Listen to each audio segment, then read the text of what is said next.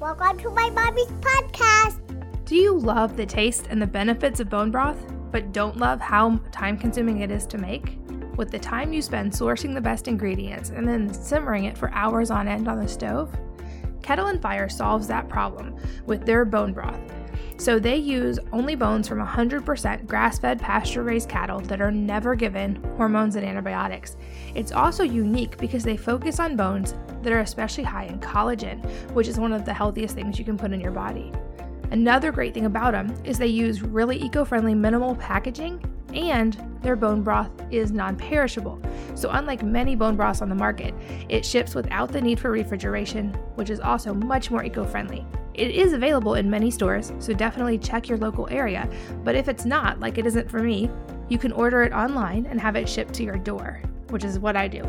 So to check it out and to find out more about why their bone broth is so wonderful, go to kettleandfire.com/wellnessmama. This episode is sponsored by Plant Therapy. There are so many options out there when it comes to essential oils, and I've used a lot of them over the years. Now I most often turn to Plant Therapy because they have a large assortment of organic oils and a whole lot of kid-safe blends, and they also have really good prices. The cool thing is their oils have no additives or synthetic ingredients like a lot of oils do, and they publish their testing results for all of their oils so you can verify the quality. I've talked a lot about the safe use of essential oils, and their kid-safe blends are formulated by Robert Tisserand, who's largely considered one of the foremost experts in essential oil safety, so I feel like I can trust him. If you want to check them out, especially right now, they're running some big sales that are changing daily. Go to wellnessmama.com/go/oils to get all the current discounts. Hello and welcome to the Healthy Moms Podcast. I'm Katie from wellnessmama.com, and I'm here today with Meredith Vieceli, who is an athlete, a coach, a foodie, and a mom of two. Her website is her name, and that link will be in the show notes, but she comes highly recommended as a podcast guest, especially in the areas of helping women start or maintain fitness routines, the main mistakes that people make when they jump into fitness, and her answers may surprise you. I'm really excited to chat with her, and I think she's going to provide a lot of really important wisdom for a lot of women, especially those looking to add to their fitness routine. So Meredith, welcome. Thanks for being here. Thank you so much, Katie. I'm so excited to be here with you. Oh, me too. As I said, you come highly recommended as a podcast guest, and I think you have a lot of knowledge on a lot of different topics related to fitness and health. So I want to jump right in and start with talking about the common mistakes that people make when it comes to fitness. I think there's like a kind of a big spectrum of those who really have no kind of fitness and know they should, to the marathon moms who have a whole lot of fitness. And I know that you, from what you've written and from what I've heard from the people who recommend you, there can be mistakes made on both ends of that spectrum and even in the middle. So what are some of the common mistakes that you're seeing? Well, I would say one of the first mistakes I see for people that are just getting started, we call them like just getting off the couch to 5K, couch potato types that know they want to get moving, but have no idea where to start. I think the biggest problem I see there is jumping into too much too soon, jumping in and, taking on too much, just going instead of listening to their body and maybe starting with walking before getting into running, before getting into a half marathon and a marathon, but just kind of getting swept up in the excitement of racing. And then, maybe their body isn't exactly in the right spot for it, just at that moment. So I think really learning to tune in and assess where they're at right now, and then just build gradually. My approach is always just very small steps, one thing at a time, so that it can become very sustainable and just feel like a way of life. And so it doesn't feel like a chore and like one more thing on the list to do for women that are already, very busy. And then, on the other end of the spectrum, I work with a lot of very, very passionate, very type A athletes who want to do more and more. And for them, it's more like reining them in a little bit, listening into their body again, and finding balance in their workout so that they're not pushing themselves too hard and creating extra stress in their body, which leads to some really chronic injuries and can lead to some nutritional deficiencies. So again, I guess on both ends, it's finding that balance and learning how to make your workouts work for you so that you feel like it's enhancing your life rather than just adding another thing to do on your on your very long list of to-dos. Absolutely. And you obviously have a very strong background in this. I just touched on your background a little bit in the bio, but you're both a coach and an athlete. So take us through your background and how you came to understand all this and have such a very detailed and close understanding of it. Sure. So a little bit about me. I am a wife and a mom of 2 little boys, a holistic health coach and nutritionist, and runner and retired triathlete. I did the triathlon thing for years, but no longer do it.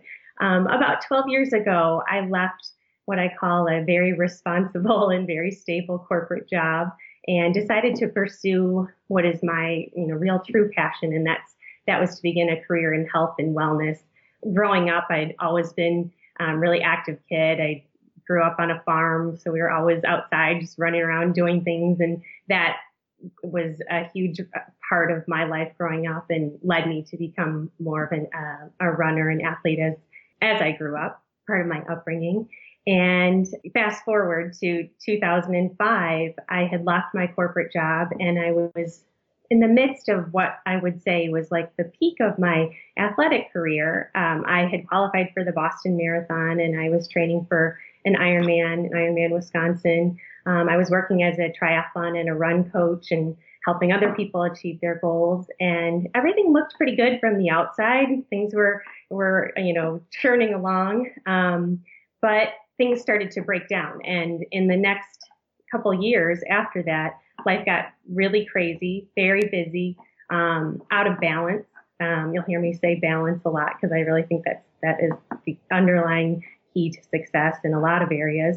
But I was doing an excessive amount of training, too much work, too little sleep, too much sugar, very high stress, and just feeling burnt out. And it was, when I look back, that was really a low point of my life, but also a turning point.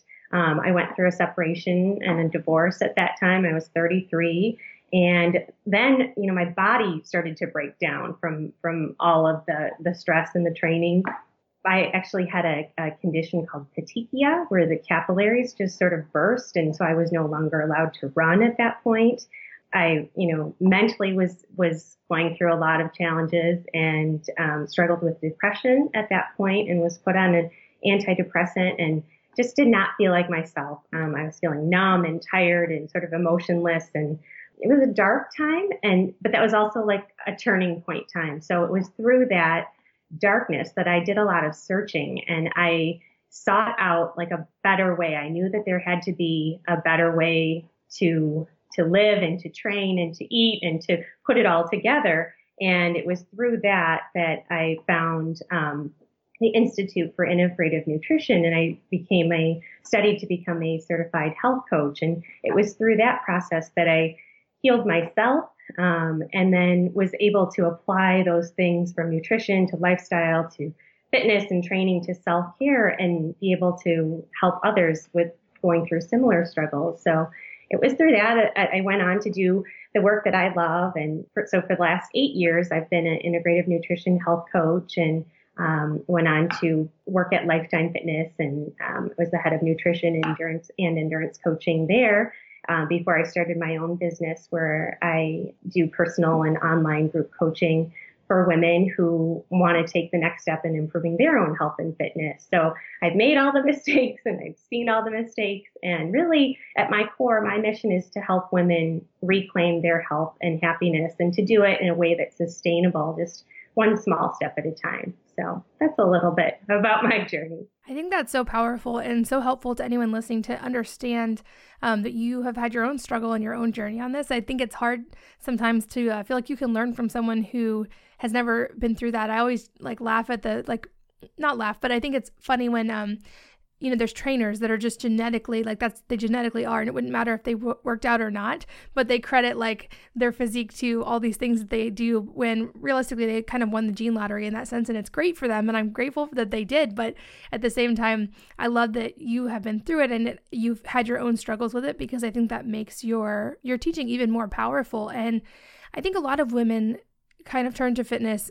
mainly for weight loss, and I know that there's a lot of other benefits, and I would say that are much more important than weight loss when it comes to any kind of fitness, but that's definitely a focus for a lot of people. And at least the spectrum I see, because I just go to the gym and I take all my calls walking on the treadmill and I do weights and that kind of stuff. But the cycle I see is like people come in all gung-ho, ready to go. They work out like crazy for 2 weeks and then I never see them again. And I think it's because they're just using it to lose weight. And I know that you have talked about this a lot. So what do you see as the biggest mistakes people make when they kind of jump into this to try to lose weight?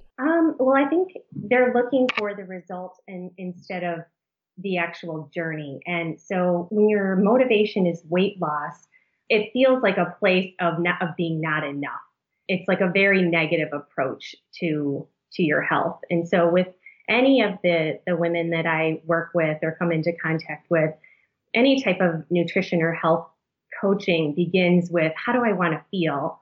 What do I want my life to look like? How do I want to show up every day? What kind of energy do I want to have? How's my mood going to be? And when you start to look at it from that way, rather than just specifically a number on the scale or, an arbitrary gene size that you're trying to get to, there's just a different mindset. It's one of abundance. It's like I get to exercise and move my body in the way that I want to, or I get to add in these wonderful, nourishing foods that are going to make my body feel better and give me the energy that I'm looking for. So it's a mindset of allowing yourself more and reclaiming what really is yours. I think at our essence, we all want to be happy and healthy and we deserve that and we can be that. I mean, our bodies are incredibly resilient when we create the environment that allows it to flourish rather than taking away. And I think when you start any gym routine or diet routine, and we can talk about diets and go into the diet mentality that is so pervasive, but when you start from a place of wanting less of yourself and just making yourself smaller, it doesn't feel good because that's not really who we are. We just want to be our best selves, whatever that, however that number may fall on the scale, but we want to feel good. And so we start to make choices thinking about what do we get to do in order to feel this way versus what I can't have and what I'm restricted from and what I have to do on the treadmill in order to see a number shrink. It's just a really, it's a more positive way of looking at things versus pretty negative and very unsustainable. As you said, you can go at it for a week or two and then you don't see the results that you want. You're looking for this external arbitrary number to change and it's not happening quickly enough. And then you fall back into old habits. So that is something that I see quite a lot of. Yeah, absolutely. And I see it from the nutrition side too. It's like people using food or using fitness to punish themselves and like giving themselves only a tiny bit of food, which is your fuel, and then wondering why their thyroid freaks out or their adrenals freak out. And I know you see that in fitness too, probably people who kind of take it to the other extreme and they jump in hoping to have these amazing results without working up to it. Like, again, I don't want to say like extreme fitness is harmful. It's just you have to get there the right way. And so they jump in and do all this really extreme fitness and really extreme calorie restriction, and then their body revolts. I mean, do you see that in what you do as well? I do a lot. And I would say that's probably one of the biggest problems that I see amongst women when they start out trying to lose weight. I mean, that's what when I begin working with them, it's always, I'm trying to lose weight. It's not usually saying I'm trying to get healthier or I want to feel X, but they're looking for a weight loss. And so they begin with a mindset of being overly restrictive, having sort of a diet mentality. I think for too long, paying attention to external noise, paying attention to someone saying, try this or do this, this is better for you, or this is your magic bullet. And not listening to their own body, not trusting themselves and their own intuition, which really does guide us into, what's the right foods for us and how much is enough. And I always come back to the sort of prescriptive 1,200 calorie diet prescription that a lot of people have. A lot of women, I don't know if it's from, years of flipping through fitness magazines or listening to different diet gurus or commercials where it's like they have in this mind that 1,200 calories is like about the right amount to eat if they're trying to lose weight. And if they go anywhere above that, then they begin to feel guilt and shame.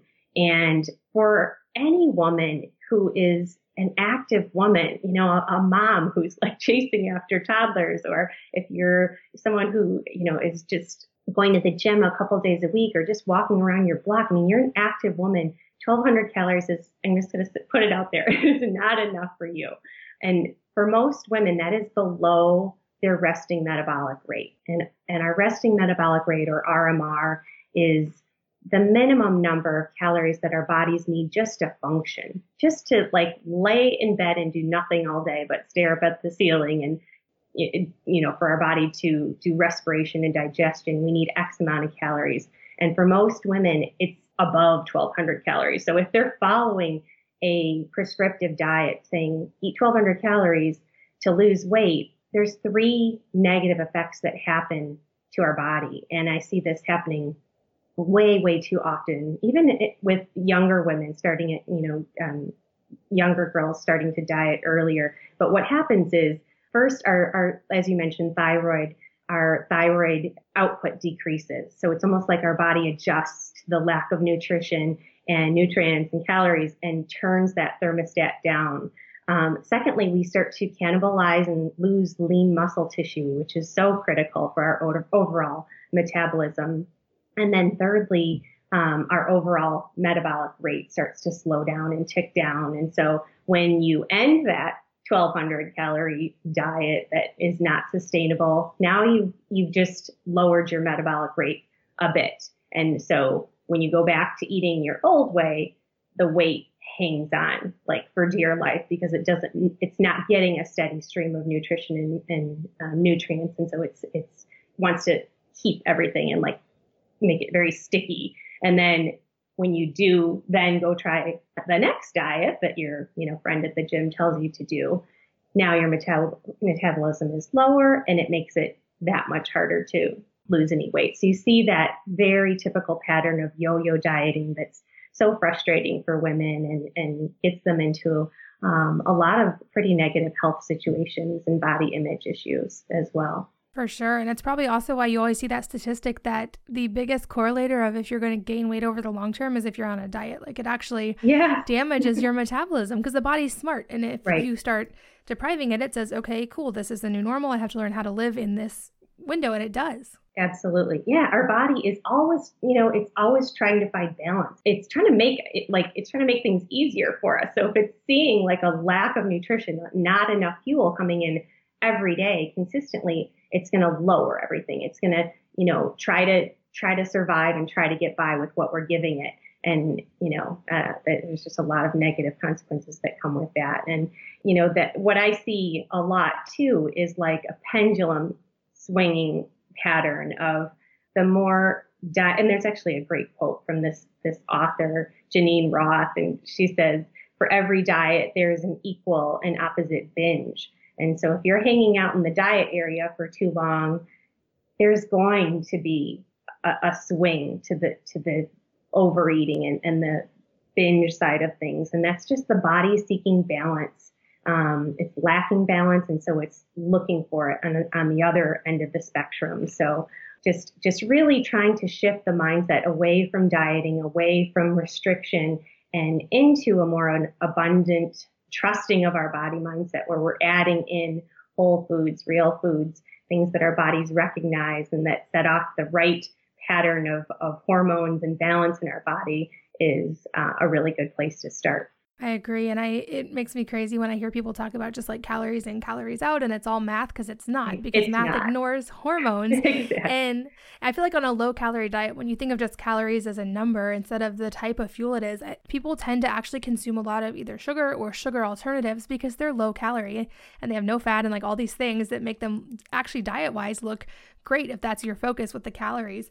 But then we're seeing all these huge problems related to excess sugar consumption. So I want to hear your take, because I know I'll admit that I take an extreme position for me, not necessarily for my children, but for me personally, I don't eat sugar in any form right now. I don't eat maple syrup. I don't eat honey. I don't eat stevia, which is just my personal choice because I feel best that way. Yeah. Definitely an extreme opinion, but where do you fall on the sugar spectrum and what are you seeing with women? So I'm with you. I'm a no sugar. I applaud you for like coming out strong on no sugar, because I think that's right now that's like a brave thing to say, because most people say, oh, everything has to be in moderation, everything in moderation. And how can you not have honey, or how can you not have maple syrup or stevia?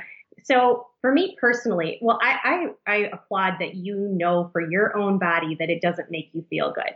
And that's why you abstain. And it's totally healthy and acceptable to be an abstainer of something that doesn't make you feel good.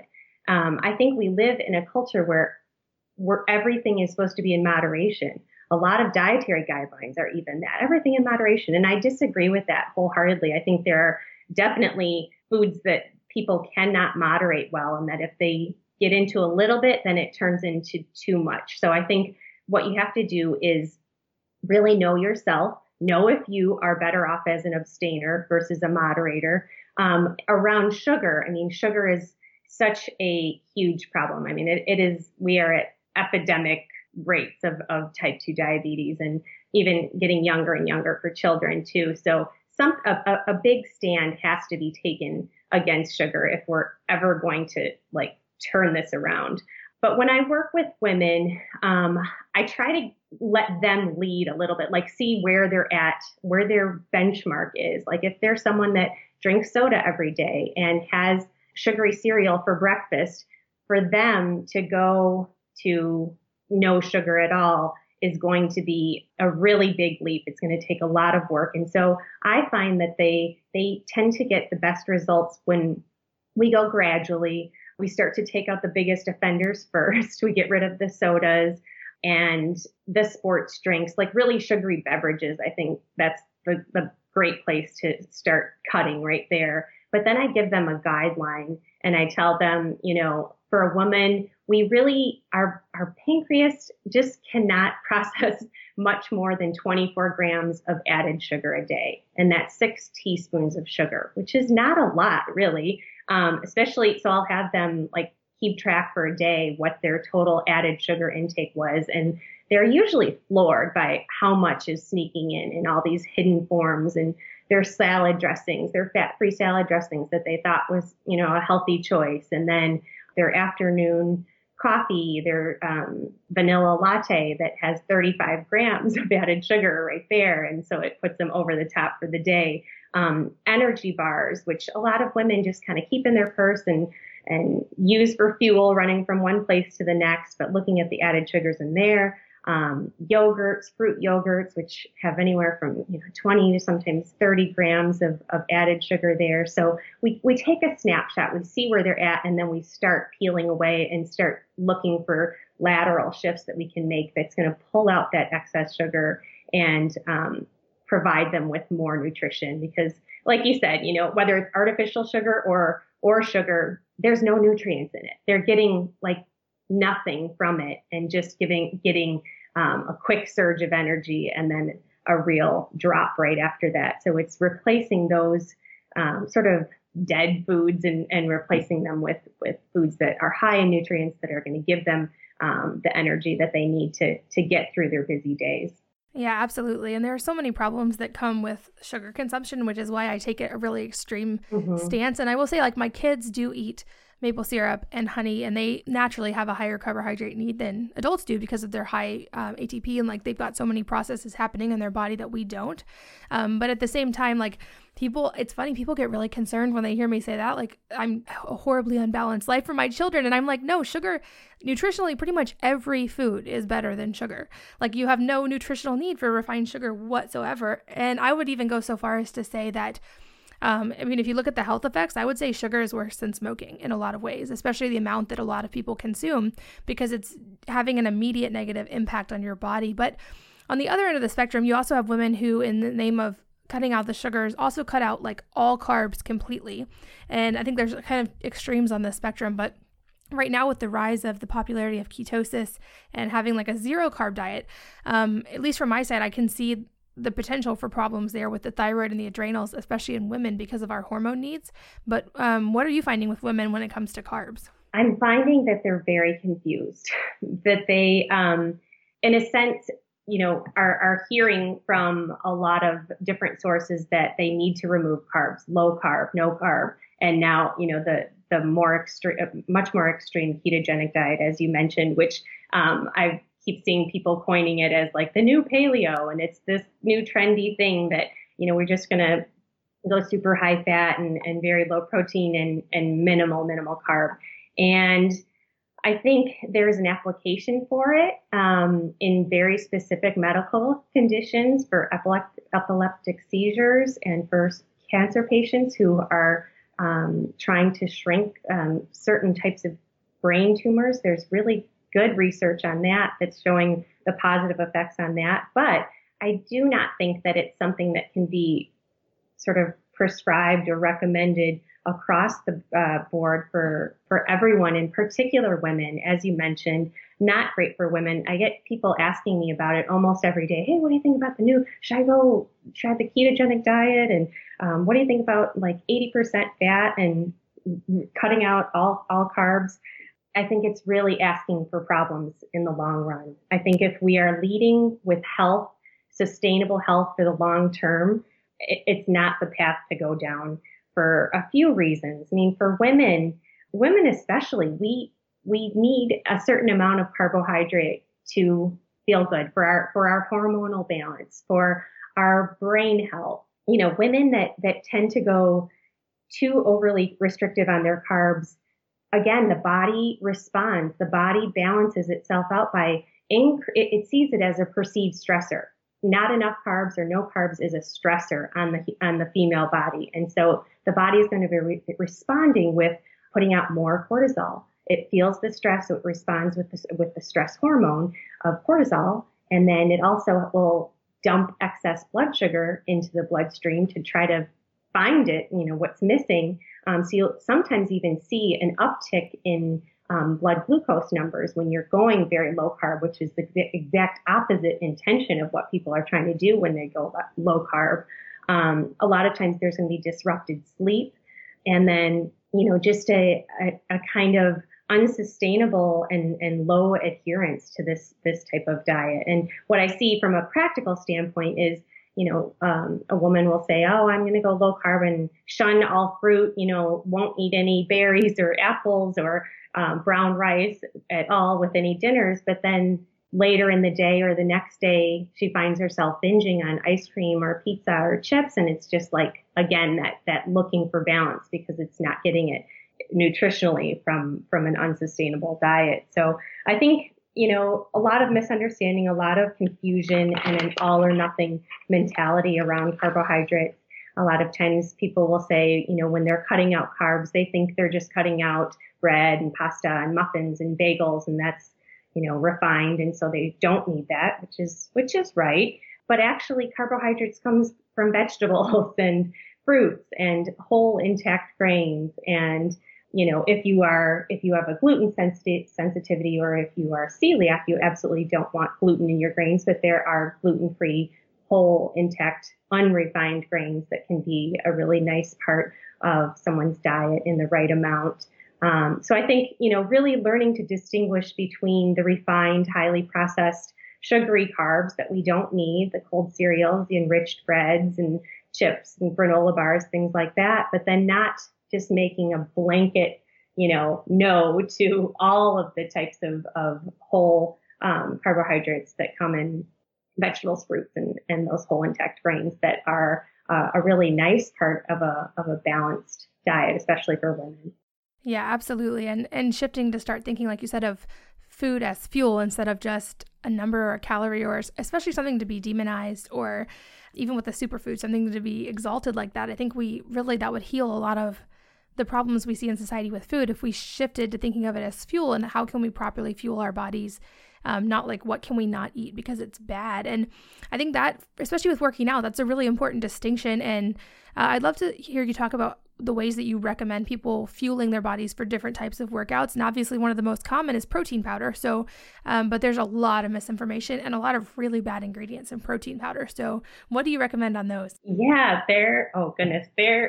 you can be a really good food detective in the protein powder aisle at the grocery stores because it's overwhelming. There's so many of them. And yeah, when people start working out, they usually opt to have a protein powder as just a convenient and quick source of protein to support their diet. First thing I usually say is you absolutely don't need protein powder. It's not a necessity. If you're getting sufficient protein from whole foods, there's absolutely no need for it. And most people are getting sufficient protein, even though they think that they're not. I think that's another area of confusion where we're constantly being bombarded thinking more protein, more protein. We're usually doing okay with protein, but we really need is more vegetables. But maybe that's a side topic. So I always say real food first, that protein powders are a supplement. They're not a primary food. But then if you do know that you want something to have as a convenient option, quick and convenient, look at the 3 different sources of protein powder. So you can basically put them into 3 buckets. There's like plant-based proteins, there's dairy-based proteins, and then the newer addition to the protein powders are the bone broth proteins, which are pretty interesting. So the plant-based ones are going to be usually some type of combination of chickpeas or lentils or brown rice or a grain that's been refined or sprouted in some of the best ones. And then they'll add, amongst any of the protein powders, they'll add in the good ones, I call like the high quality ones, will have extra ingredients like dehydrated veggies in there. Like the Vega protein powder has 6 servings of veggies in there. Garden of Life is another brand that has good greens thrown in there. Probiotics, omega-3 fatty acids, things like that. If you go to a dairy-based protein, which is probably, one of the most popular ones. A lot of people like whey protein because it's very absorbable, very quickly. But what I would recommend in that area is to go with the grass-fed organic, if possible, just so that you're not getting all of the extra pesticides, chemicals that you don't want in your protein powder. And then the third is the bone broth protein, which is a nice addition with some really great benefits there, collagen and good source protein as well. So the things that you want to look out for and avoid if you're scanning the ingredient labels of your protein powders, and just nix them right away, because they're going to be a marker, a red flag for a low quality protein powder overall. So anything that has artificial sweeteners like Splenda, sucralose, erythritol is another one that is a really common ingredient in a lot of protein powders, as well as energy bars, which has been shown to cause gastric distress, which you definitely don't want, especially if you're in the middle of training or in the middle of racing. Anything with artificial flavors, artificial colors, preservatives, or inflammatory fats, particular vegetable oils that are added in there that are pro-inflammatory. And then stevia, that's a tricky one. It's like, if you don't, I will use a protein powder, a plant-based protein powder that has stevia, and I'm not crazy about stevia. I don't recommend it like it's a healthy food at all. I mean, it's very, very sweet. It's not natural to be having that much sweetness every day. But if you use protein powder on occasion, I think stevia is okay if it's from a good source. If it doesn't cause you to have a lot of sugar cravings. Some people do notice that when they have stevia regularly, they do then crave sugar later on. So if that's you, then you would want to avoid it. But overall, I think that's, if you need a protein powder that doesn't have sugar in it, I think stevia is probably the way to go. Agreed. And I would also mention on the notion of the bone broth protein to be really careful about sourcing. I think it's a great option, but there are some people out there on the market that are selling like a non-organic, non-pastured, non-grass-fed bone broth protein and marketing it as natural, but that doesn't mean organic. And a lot of those are coming from factory farmed chickens and cows. So you got to be really careful of that. Make sure it says organic and grass-fed, because I think you're right. It's a great option. Just make sure your sourcing is really good. Just like anything, make sure the sourcing is really, really good. Absolutely. Yeah, great point. And natural means nothing. Exactly. Unfortunately, on labels. So you're absolutely right. 100% grass-fed and organic would be the key words to look for with that. Yeah, it's sad. I think almost in some ways, if you just see the word natural and nothing else on a product, if anything, research it more, because that typically is used a lot to kind of make products that aren't as quality sourced look like they are. So you have to watch for that. Do you love the taste and the benefits of bone broth, but don't love how time-consuming it is to make? With the time you spend sourcing the best ingredients and then simmering it for hours on end on the stove, Kettle and Fire solves that problem with their bone broth. So they use only bones from 100% grass-fed pasture-raised cattle that are never given hormones and antibiotics. It's also unique because they focus on bones that are especially high in collagen, which is one of the healthiest things you can put in your body. Another great thing about them is they use really eco-friendly minimal packaging, and their bone broth is non-perishable. So unlike many bone broths on the market, it ships without the need for refrigeration, which is also much more eco-friendly. It is available in many stores, so definitely check your local area, but if it's not, like it isn't for me, you can order it online and have it shipped to your door, which is what I do. So to check it out and to find out more about why their bone broth is so wonderful, go to kettleandfire.com/wellness mama. This episode is sponsored by Plant Therapy. There are so many options out there when it comes to essential oils, and I've used a lot of them over the years. Now I most often turn to Plant Therapy because they have a large assortment of organic oils and a whole lot of kid-safe blends, and they also have really good prices. The cool thing is their oils have no additives or synthetic ingredients like a lot of oils do, and they publish their testing results for all of their oils so you can verify the quality. I've talked a lot about the safe use of essential oils, and their kid-safe blends are formulated by Robert Tisserand, who's largely considered one of the foremost experts in essential oil safety, so I feel like I can trust him. If you want to check them out, especially right now, they're running some big sales that are changing daily. Go to wellnessmama.com/go/oils to get all the current discounts. So from a fitness perspective, there's always all this debate of what is the most effective workout, what is best for the female body, and obviously I think there's a huge amount of personalization there. But let's talk about cardio versus, like, for instance, lifting heavy weights, and there's obviously different benefits to both with cardiovascular versus like the muscle and joint benefits of and bone building benefits of weights. But what do you find most women do the best with? I think most women do best with, well, first of all, I think finding something that they enjoy doing. I think beyond like the health benefits, just something that they don't dread doing and that they will do on a regular basis is probably the best place to start, because it'll be sustainable and they'll like doing it and they'll get joy from the way that they're moving their body. But from a physiological standpoint, if I'm designing a training plan for someone, I'm going to do a lot of strength, like functional strength and core strength.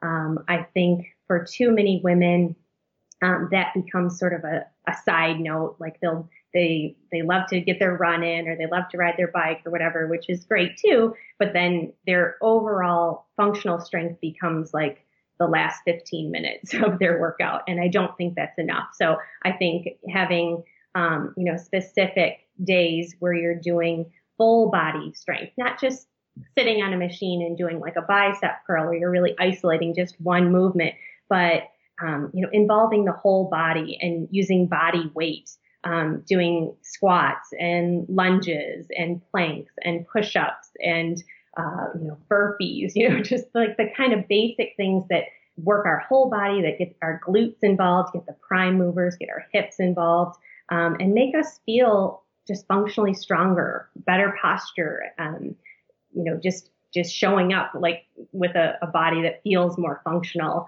every day. So I think strength is a huge component. And then cardiovascular is very important too. I'm a triathlon and run coach, so I can't not talk about cardiovascular, but I do think that a lot of women do too much cardiovascular exercise and in the wrong training zone. Meaning they're kind of in no man's land where they're going at a heart rate that's hard for them. It feels hard, like their mouth is dropping open and they have to breathe heavily when they're running. But it's like that steady state that is not really burning that much fat and is not really getting them up into a high enough heart rate training zone where they're changing their hormones and increasing human growth hormone and increasing the calorie burn later in the day. So instead, it's like too much at this kind of hard, but not super hard. So what I do for women like that is I try to encourage them to do a good chunk of time at a easy pace where it feels like you could go all day. And this could be an easy jog. It could be just a walk. Like, so for a woman who is under a lot of stress and wants to lose weight and wants to lose belly fat specifically, I would not advise her to run. I would advise, like, let's say, and she doesn't have that much time either. So she's at her son's little league game and she's got an hour to kill. Instead of sitting and watching the game or jogging around the park, I would just have her walk, just a brisk walk where she's completely aerobic. She's not burning any sugar during the workout. She's burning all fat. And more importantly, she's decreasing her cortisol level that is probably too high if she's under a lot of stress. So doing that, and then maybe at each of the four corners of the park, she stops and does like a minute of a plank. And at the next corner, she does like, 30 seconds of squats. And at the next corner, she does 30 seconds of push-ups. Like that is the type of workout that's going to lower her stress, lower her body fat, make her feel good when she's done, not make her feel sore and not make her feel like she's craving sugar as soon as she's done. And then getting the whole body involved with some functional strength that just in little bursts. I think that, too often as women, we are looking for we think we need like a window of time. We're looking for that perfect opportunity to work out that, we need an hour and a half and we have to get to the gym. And realistically, that just doesn't happen for a lot of us with kids and jobs and all sorts of responsibilities. So if we can just start to sneak in, little bursts here and there, that all, it really does add up. And we just want to move a whole lot during the day and then exercise just enough, not making it excessive, not making it feel like you're stressing your body more by fitting in that long, hard cardio workout, but just making it work for you. And then not being afraid to do little short bursts of high intensity interval training are a great way to maximize your time and maximize your fitness. So if you're like a mom with a little kid who's still in a jogging stroller, I used to do this workout with my little one when he was about 2. And we would sprint, I do like a 10-minute easy jog to warm up. And then we would sprint as fast as I could go for 20 seconds. And the key is you have to go as fast as you can go, like someone is chasing you. And you get that heart rate way, way up to that almost, high zone 4, almost zone 5, where your jaw is dropping open. And that's where you're making some big changes in terms of human growth hormone and balancing blood sugar and increasing the calorie burn later in the day. So I would do a 20-second sprint and then like a minute, just walk, let that heart rate come down and then do it again. And I would do 6 repeats of those. And my little guy, Wyatt, would just think it was the greatest thing. He's like, go faster. And so it doesn't take that long. It's not an hour workout, but it's just a short and purposeful. You get that heart rate up and then you let it recover. That's a really great way to efficiently use your time and move your body in a way that feels good to you and that's doing something good for you in the long term. For sure. And there's some really cool research out there about how those really short but super high intensity workouts can actually outperform just slower, lower cardio over the long term, or that at the very least you should have both. And how for most people, a marathon is not the optimal workout. In fact, there's a lot of oxidative stress that comes with working out too much. And I love that you said we should just move, maybe exercise less and move more. I had a podcast guest in the past, Katie Bowman, who's a biomechanist, and she said, most people, even athletes these days, are actually very sedentary because they work out maybe 1 or 2 or 3 hours a day, but on paper, scientifically, they're sedentary because they're sitting the rest of the day. So we should be doing things like moving and squatting and basically just watch your 2-year-old and do what they do and you'll get it figured out. Yes, absolutely. They never stop.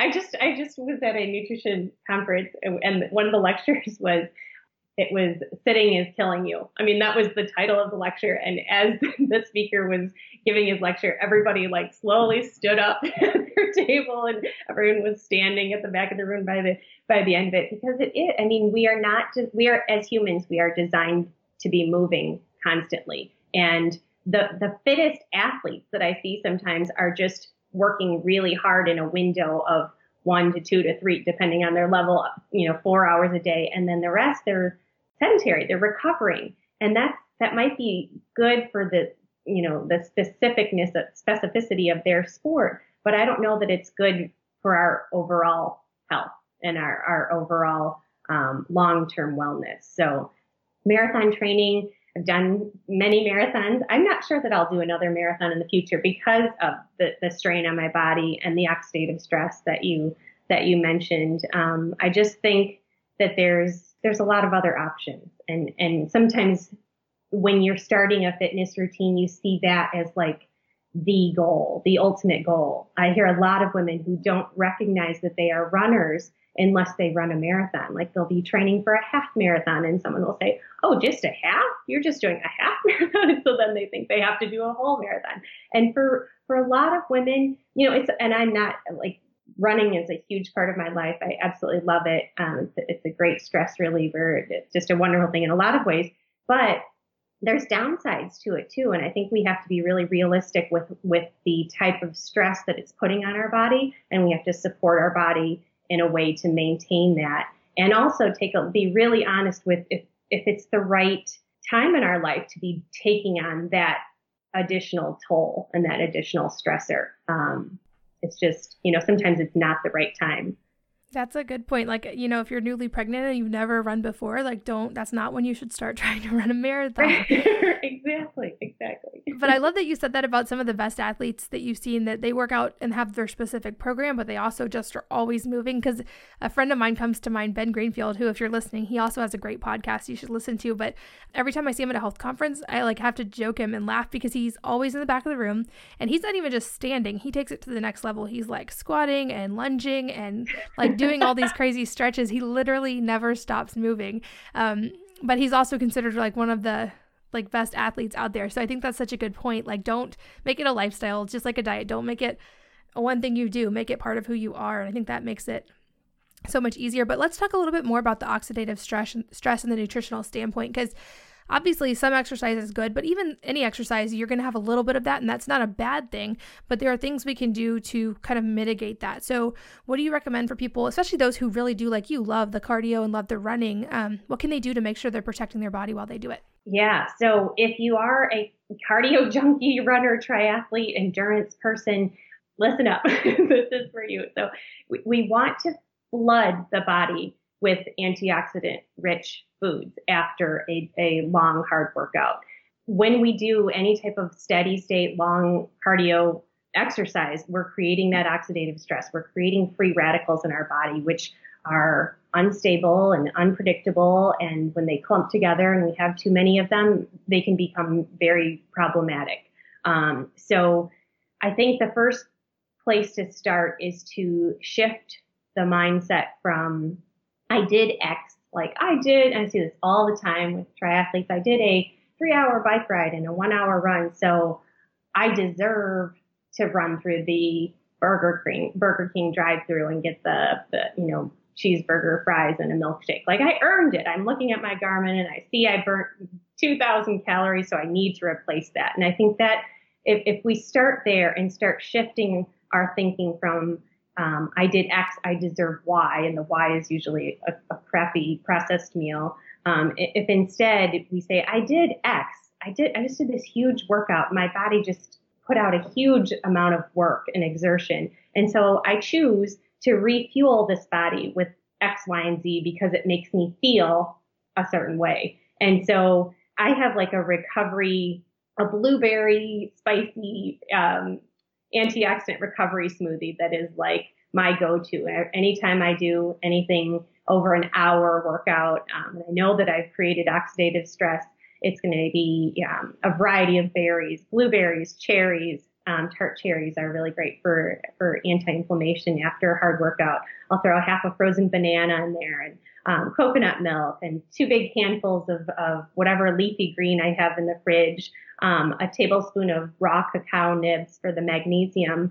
And then I'll throw in some anti-inflammatory spices, which I think are underutilized and we don't really yet appreciate how beneficial they can be for healing the body. So cinnamon and ginger, turmeric, and a little bit of black pepper to make that turmeric more bioavailable. And then I'll do a scoop of a high quality. I use a plant-based protein powder and blend it all up and drink that down. and try to get it in within that 45-minute window so that I can help the body start to repair. Changing that mindset from I'm helping my body repair versus I did this big workout, so I get to like refuel and indulge in all these things. You kind of want to thank your body for what it just did. And the best way to do that is to reach for the antioxidant rich whole foods that are going to help mitigate some of the oxidative stress that you've just put your body through. Yeah, such important information. And I think also, like, of course, with that, like getting lots of rest and letting your body have recovery time is huge. But I want to make sure that we don't run out of time before I let you talk about where people can find you online, because I know that a lot of people may have follow-up questions, and I know that you also work directly with people. So where can people find you on the internet? So you can find me on Facebook at Meredith Vieceli, on Instagram at Meredith Vieceli, and then on my website, which is just meredithvieceli.com. And yeah, I'm got some new programs that I'm excited to release, and I'm going to do some group coaching. And so if anyone, wants to reach out or has follow-up questions, feel free to ping me. Awesome. Well, Meredith, thanks so much for the time. I think that this interview has been really helpful for a lot of people, especially those who are trying to like really get into the fitness but want to do it the right way. And you have some great resources as well. So all those, your website and your Facebook will be linked in the show notes for anyone who wants to find those as well. But thank you so much. Thank you, Katie. My pleasure. It's great talking with you. And thanks to all of you for listening. And I'll see you next time on the Healthy Moms Podcast. If you're enjoying these interviews, would you please take 2 minutes to leave a rating or review on iTunes for me? Doing this helps more people to find the podcast, which means even more moms and families can benefit from the information. I really appreciate your time, and thanks as always for listening.